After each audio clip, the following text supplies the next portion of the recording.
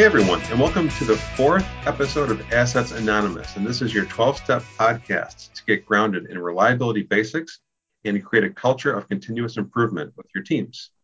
I'm your host, Tom Wilk, the Chief Editor of Plant Services, and I'm pleased once again to be joined by Joe Anderson and George Williams of Reliability X, which aims to bridge the gap between operations and maintenance through holistic reliability focused on plant performance. Guys, welcome back to episode 4 today. Thanks for having us. Thank you, Thomas. You know, episode 3 outlined something that you termed the circle of fire, which is a vicious cycle that teams can get in when it comes to firefighting and repair jobs, and you can't really break into more proactive modes. Today, we're going to focus on becoming a fire marshal. And a lot of that zeroes in on how to build credibility among your team to affect culture change. So, George, you had outlined the various levels of what it means to become a fire marshal. Can you talk about those 2 levels? Yeah, sure. Thanks, Thomas. So for me, I see this as being a 2-part step approach to becoming a fire marshal. One is the advocacy piece, right? How do I engage with operations, with senior leadership, with and we're saying from the perspective of a maintenance manager, and even with the technicians, how do I manage the change of looking at defects as early as possible to mitigate them before they become a risk to the business or even a catastrophic event that has a business impact? And then the other side of that is, well, what steps do I take as a fire marshal? How do I actually become one in terms of my actions? What do I have to do to mitigate defects as early as possible? You know, Joe, you've written a couple of articles for Plant Services where you really effectively outline the various layers of communication that good maintenance techs need to engage in to communicate with the plant. And maybe we can start the question of how you become a fire marshal by talking with you about, there's various levels of the maintenance organization where people can have a different kind of impact on becoming a fire marshal. There's the frontline technical crew, there's the supervisory level, which is sort of middle management, and you get more into the senior plant manager kind of levels. Maybe we can start with from a technician level, the frontliner. What can those folks do to become fire marshals? I think with them, it's about engaging with the operators, right? So as a maintenance mechanic, we know that you always rely on your best operator, right? And so when your good operator calls you over to a line, you need to bring some tools because typically they're taking care of stuff on their own, right? And so, but the problem is we dread the call from the operator that doesn't have as much skill, right? And a lot of times that upsets us because we're not really upset at the operator. We're upset at management for allowing an incompetent person to come out and work on our machines, right? They have this built-in excuse, but I lay a lot of that blame on the maintenance folks and the fact that they're not out there trying to make their operators better, right? And so as a firefighter, if I was a fire marshal as a mechanic, I would be out working with my operators, the ones on the lower end of the spectrum, and trying to help get their skill sets up. And, in the meantime, I might actually learn something from them too, which typically happens, right? Which makes you a better mechanic, And so spending time with them, focusing on their skills, teaching them some of the nuances, because no one's trained these operators most of the time. Most of the time it's, okay, you've been here 3 months, putting things in a box. Now you're running this machine. And that's the amount of training that they get. And so we get upset at the operators when it's not really their fault. There's a lack of a training system to pass people on. There's no qualification on how to run this machine and all that stuff. So I would focus really getting their skill sets in shape as well as focusing on myself. I know that we have problems. Right? What can I do to fix them? And if you don't have the knowledge, everyone has the internet today. Everyone has a cell phone in their hand. You can start Googling questions you have, and I'm sure people have responded through blogs or videos or podcasts or anything else that can help you start to change your skill set and the way that you see things out on the floor, right? The biggest thing is, how can I solve problems? If I don't know how to solve problems, how do I go about doing it? Root cause analysis for a mechanic, when they hear that term, you almost cringe because the implementation has failed due to a lack of understanding from an organizational level down. And so they hear, what do you mean I got to do root cause? I got to go fill out a piece of paper and turn it in? Because you're forced to, for every failure, turn in a piece of paper that said you did a 5Y or something. When we're talking about root cause analysis, I don't care if you document it or not. It's nice to have that documentation so that if you see that problem again, you understood how you fixed it, right? Or you can trend problems over time. But let's throw the paperwork aside and let's just solve the problem. What is the root cause of this issue? What is causing this issue to occur, right? And going out and solving problems. So from a mechanic perspective, I would work with my operations group and I would work on my own skill set when it comes to problem solving.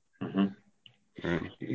That reminds me of a quote from Colin Powell, actually, from back in the 90s, the first Gulf War days, when he's talking about leadership. And he says that when people stop coming to you for help, they do so either because they think you can't help or that you won't help.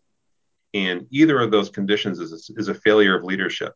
And Joe, it sounds like from what you're talking about, that mechanics can really take on a leadership role here without saying I am a capital L leader. You're simply being of service and of use and growing the knowledge base of the operators.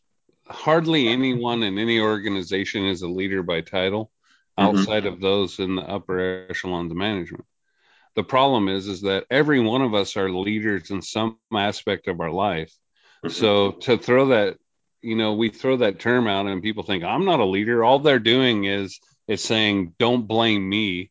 It's not my fault. And it's like, well, you're a leader. Are you a father? Are you a mother? Right. You're leading children.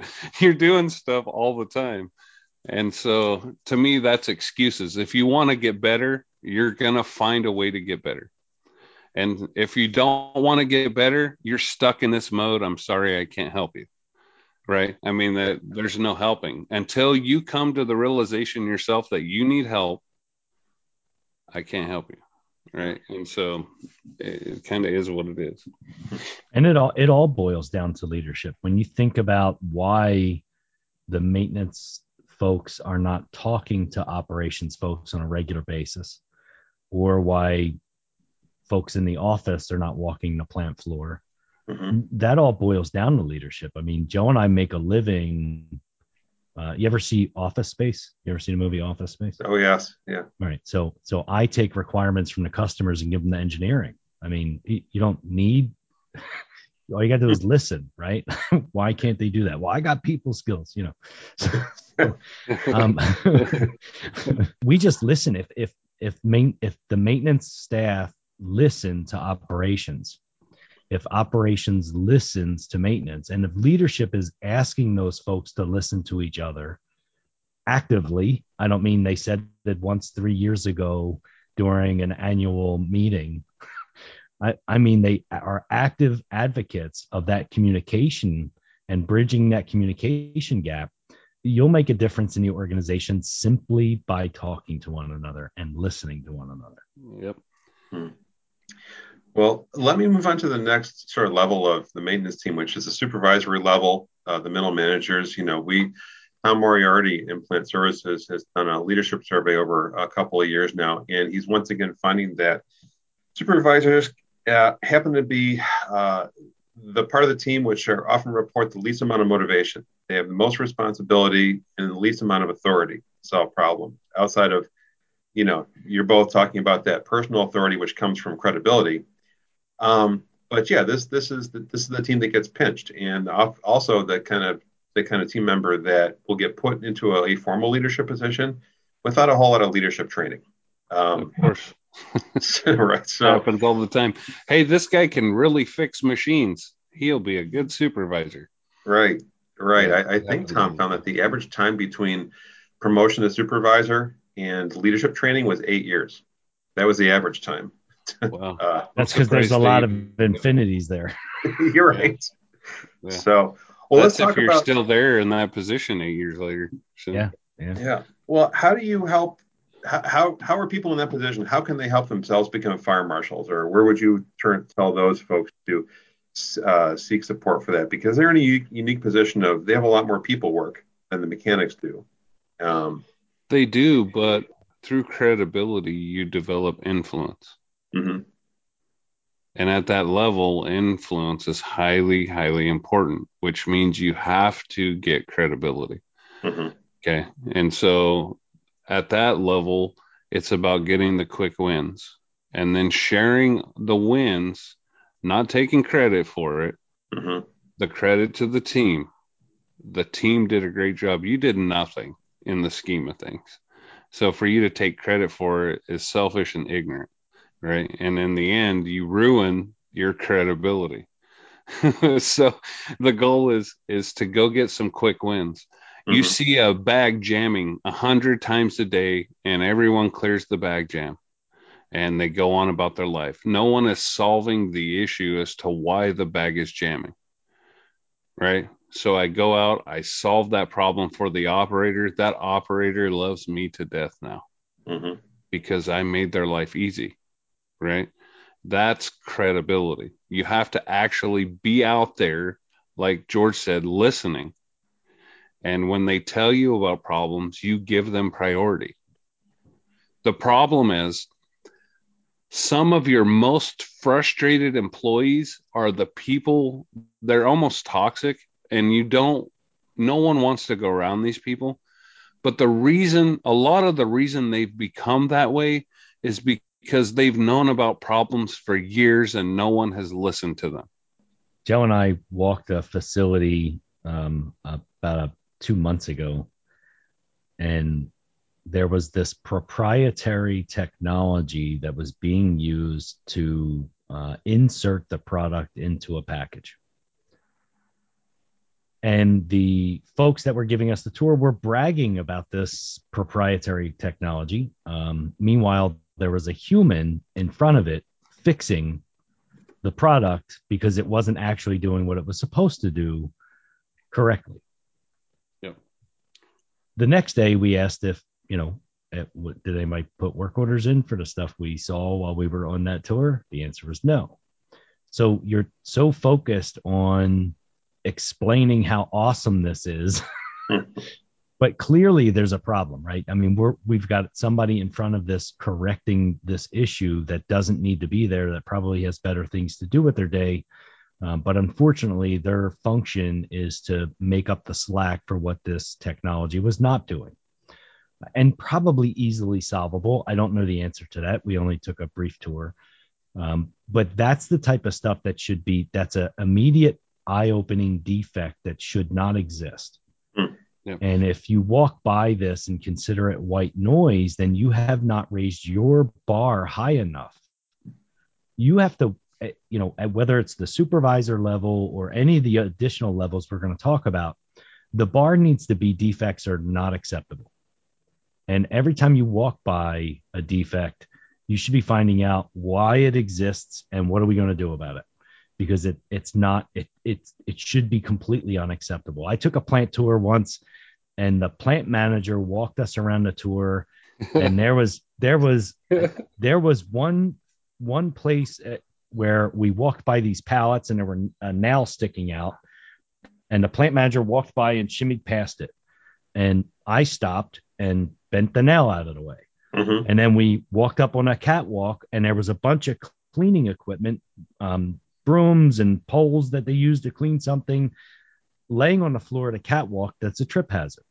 This person walked right past it, stepping in between the stuff to show me something on the catwalk. And I took those things and put them where they belong and came up. And I had never been in the facility before. Right. We walked by trash on the ground, and I would pick it up and put it in a trash can. You have to have your bar set at the level of expectation you expect from everyone else. Mm-hmm. And because everyone's bar will be at or below yours. And that's how you have to act every day. Mm-hmm. Where your bar is, expect everyone else's to be slightly lower.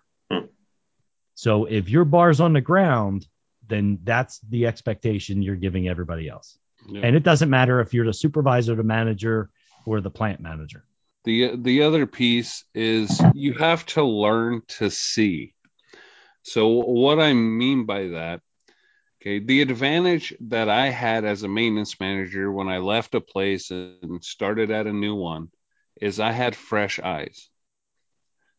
Okay. But I would notice that over a period of time, those little problems became a part of the picture. Because I would walk by them again because I'm consumed with everything else. I would see them every day for the first 6 months, and then all of a sudden I didn't see them anymore, right? Because I've become acclimated and I'm got all this other stuff on my mind and I'm not thinking about it. But you have to take a step back because we get sucked into the fire, right? And there's times, especially as a supervisor or maintenance manager, where you need to take a step back, take a deep breath, and refocus and go out there again like you have a fresh set of eyes looking for problems, right? What it is we quit looking because we're so consumed with the fire.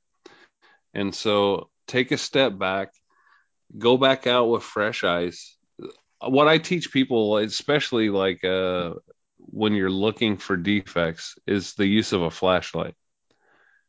And I don't care if it's broad daylight, you use a flashlight because it helps your eye focus on the light. This is why the CSI people prefer the lights off, because they have this field of view is huge. So you might miss something. So they shut the lights off. They use a flashlight because it helps them focus just on that one little specific area. And so my recommendation is to take a flashlight out with you and start looking for issues. When you see somebody jump up and grab a box off a conveyor because the corner of the box caught on something, that's a problem. They shouldn't be one, you put them at safety risk, right, by having them overstretch and do stuff, right? And you just walk by it like it's nothing. Like you don't care. If you truly care about people's safety, that's a problem, right? And so it's all these little things, and they start adding up. All these little jams in machines. Guess what that's doing to the machine? It's fatiguing everything. Yeah. To the point to where you're going to start Brinelling on bearings and chunks of metal are going to start flying off, and then it starts other defects. So if you can eliminate all these little jams and all this stuff, right, that we consider a part of the picture, it frees you up. I'm telling you, it gives you a lot more time when things aren't breaking all the time. And I think that point you're both making about seeing, especially what you just said, Joe, about things become part of the background, is really profound. And that does seem to be a particular responsibility of that middle manager. Let's talk about the plant manager level, like the senior maintenance leadership, because that is their responsibility, of course, but also there's a financial dimension to that part of becoming a fire marshal. So could you talk a little bit about how is it different at that plant manager level to their version of what it means to be a fire marshal? Well, it's a huge financial impact, right? And so as all these minor stops and things that happen, because typically from what we're finding, maintenance breakdowns are only about 3% of plant losses. And so everybody thinks that there's a maintenance problem, but that's because they have this two humongous loss buckets called planned downtime and unplanned downtime. They don't take the time to break down those buckets and what all the losses are. So typically you're not walking into a maintenance problem. Typically you're walking into an operational problem, right? And those operational issues have a huge financial impact because you're not getting the throughputs that you paid for through designed equipment. Okay. So your equipment is designed say a line, you design it. Well, I'll give you an example. One line that we worked on, George and I together, was designed to do 60 million units, and they paid over $100 million for this line. Right. But their best year, I think, was 17 million units before we started helping. We started helping in a mid-year, and they ended up with 25 million units, which was their best year. And this line had been in service for over 5 years. Right. But what happens is the new normal becomes, well, the best we can do is 17. So now that's our ideal rate. And they mask 40, 60, 80% of their capacity behind this thing they call an ideal rate, instead of getting the design that they paid for out of this line. Right. And so your cost to produce goes through the roof. But what they do is they say, okay, well, now we have to pass it on to the customer. In some industries, you can, and they'll just accept it. In most industries, you can't, because your competition will put you out of business. Wow. Especially in food and beverage, that it's very tight margins, and cost to produce has to be lower to be competitive. Right. So if I can get, for example, a 70% increase in throughput, but I have the same number of people working on the line producing more units, my cost to produce and my cost per unit drops significantly. Right. So there is that financial aspect and the impact of firefighting. So what can I do to get that money back? Well, one, as a top leader, you remove obstacles. Your job is there to listen.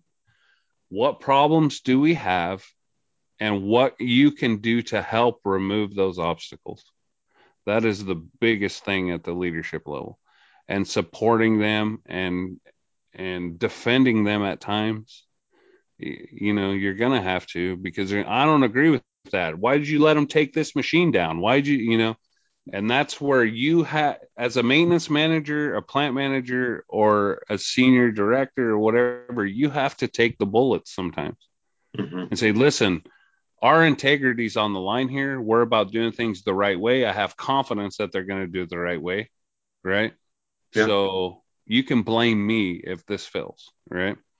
And taking the heat off of these guys and some of the pressure and removing obstacles, I think, and then developing a relationship again with the operational folks it's key. Whether it's your peer going, listen, you guys have severe gaps that are leading to a lot of issues, and I would love to work with you to solve a lot of these problems.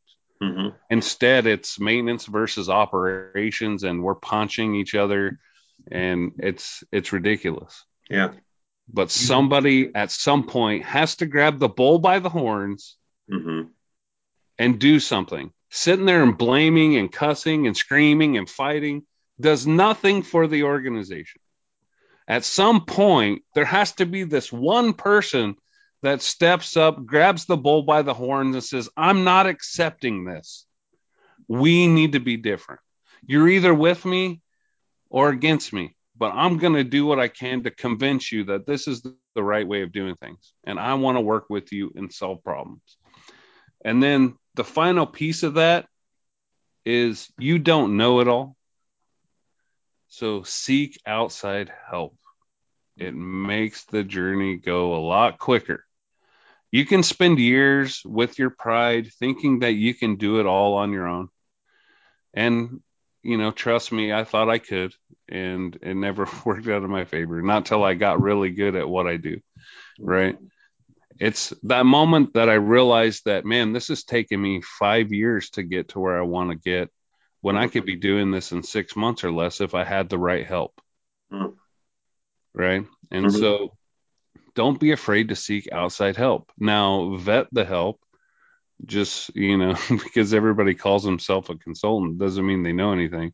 Right. And, I have huge trust issues in larger corporations because you're just another number to them. Right. And so find people that know how to do, plant turnarounds, or help solve maintenance issues, help solve operational issues. that people that actually get results. And you will be surprised how quick you catch on and your skill set goes to the moon, right?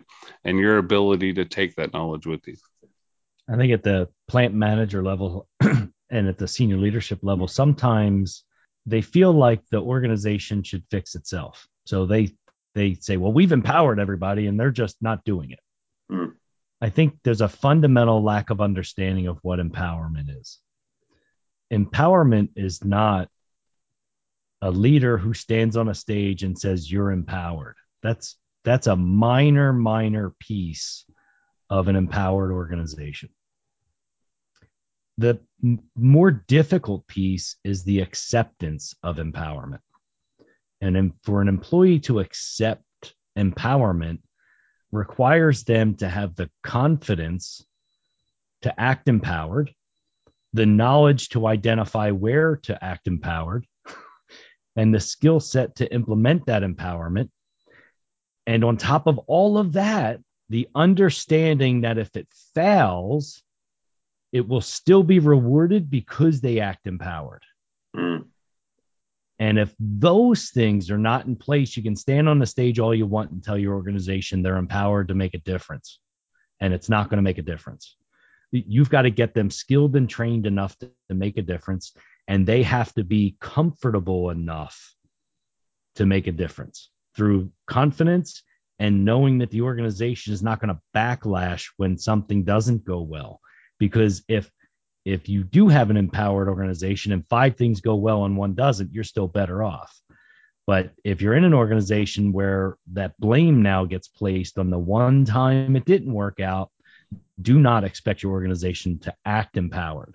You can say they're empowered all you want, but that's not the same. They're 2 different things. As you're both pointing out, the issue when the culture turns towards blaming instead of taking responsibility, that's a very quick way to get people to hide their behaviors instead of bring them out in the open so you can see them and fix them and modify them and improve. Well, they hide numbers, they hide everything. Yeah, there's no They're always transparency. green. Right. All the time they're green, and they have the worst facility, right? Mm-hmm. And when it comes to practices, but somehow they're always green, right? And so that shows you that KPIs are used as browbeaters instead of improvement metrics. The reason you measure something is to improve. So red is a good thing. It shows opportunity. Right. Yep. And what instead, actions? Right. What actions do you take when they're green? You don't take any actions. Right? No, but that's why you want to show green so the heat stays off your back because you're getting beat with a baseball bat with KPIs. Well, because your ego means more than learning and improving. Well, yeah, for sure, because it all rolls up, right? So I don't know, it's just crazy. The entire reactive, not just reactivity, but plant performance, all the successes for the individuals and for the success of the plant, the tipping point is when you recognize it's your fault. Yeah. And it doesn't matter what position you're in. It doesn't matter what your title is. When you recognize and own the performance of everyone else, and it doesn't matter if you're the janitor or the plant manager, anyone can begin to raise the bar for everyone else.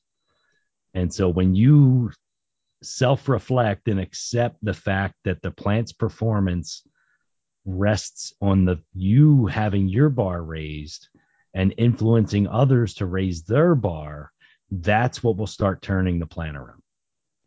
I compare it to wanting to be like a Peyton Manning. Right? Peyton Manning is the type of leader that made everyone around him better. Mm-hmm. You hadn't heard, the only name on the Broncos team that you heard outside of Manning was Von Miller at the time. You didn't know who their receivers were. You didn't know who their tight end. You didn't know who anyone was. Now, all of a sudden, these receivers and running backs are making the Pro Bowl. And a main driver behind that is a leader like Peyton Manning that made people better. The coaches above him didn't make Peyton the person he is. You know what I mean? Mm-hmm. He came in from college and being developed through all that, being the person that he was to focus on making people better around him. Right. And it didn't matter what level he was in the organization. The point is that he had an effect on a lot of people, and a lot of people became Pro Bowlers and All-Stars or whatever you want to call them. Mm-hmm. Right. Your goal should be, it doesn't matter what level of the plant is, to influence others in a way in which you make them better. And I'm struck too by that analogy too, Joe. It didn't matter what team he was on. It doesn't. I mean, he won a Super Bowl with the Colts and then won a Super Bowl with the Broncos. That's Right. what you know. And now he's making ESPN better, where his Monday night show is actually gonna is from what I can tell, it's starting to be as popular as the main feed. You know, you think about it, right? Julius Thomas was a Pro Bowl tight end. He left the Broncos after Manning left. Have you heard of him? Mm-hmm. You haven't heard anything from him. Demetrius Thomas, the same thing. Yeah. Like, it's like he made them so good, right? Because of the type of leader that he was. And again, that happens in any level of the organization. It doesn't matter where you are. I got a soft spot for Manning too, because he led my fantasy team in 2006 to the only championship he won. Might be better. Oh, that's awesome. Well, with that, let's look ahead to the next episode, which is titled Knowing Where You Stand. It's a lot of what we laid the foundation for today, which is being able to see your organization and then act once you see what's in front of you. So we'll wrap up the fire marshal discussion. Thanks, George. Thanks, Joe, for being here today. Appreciate it.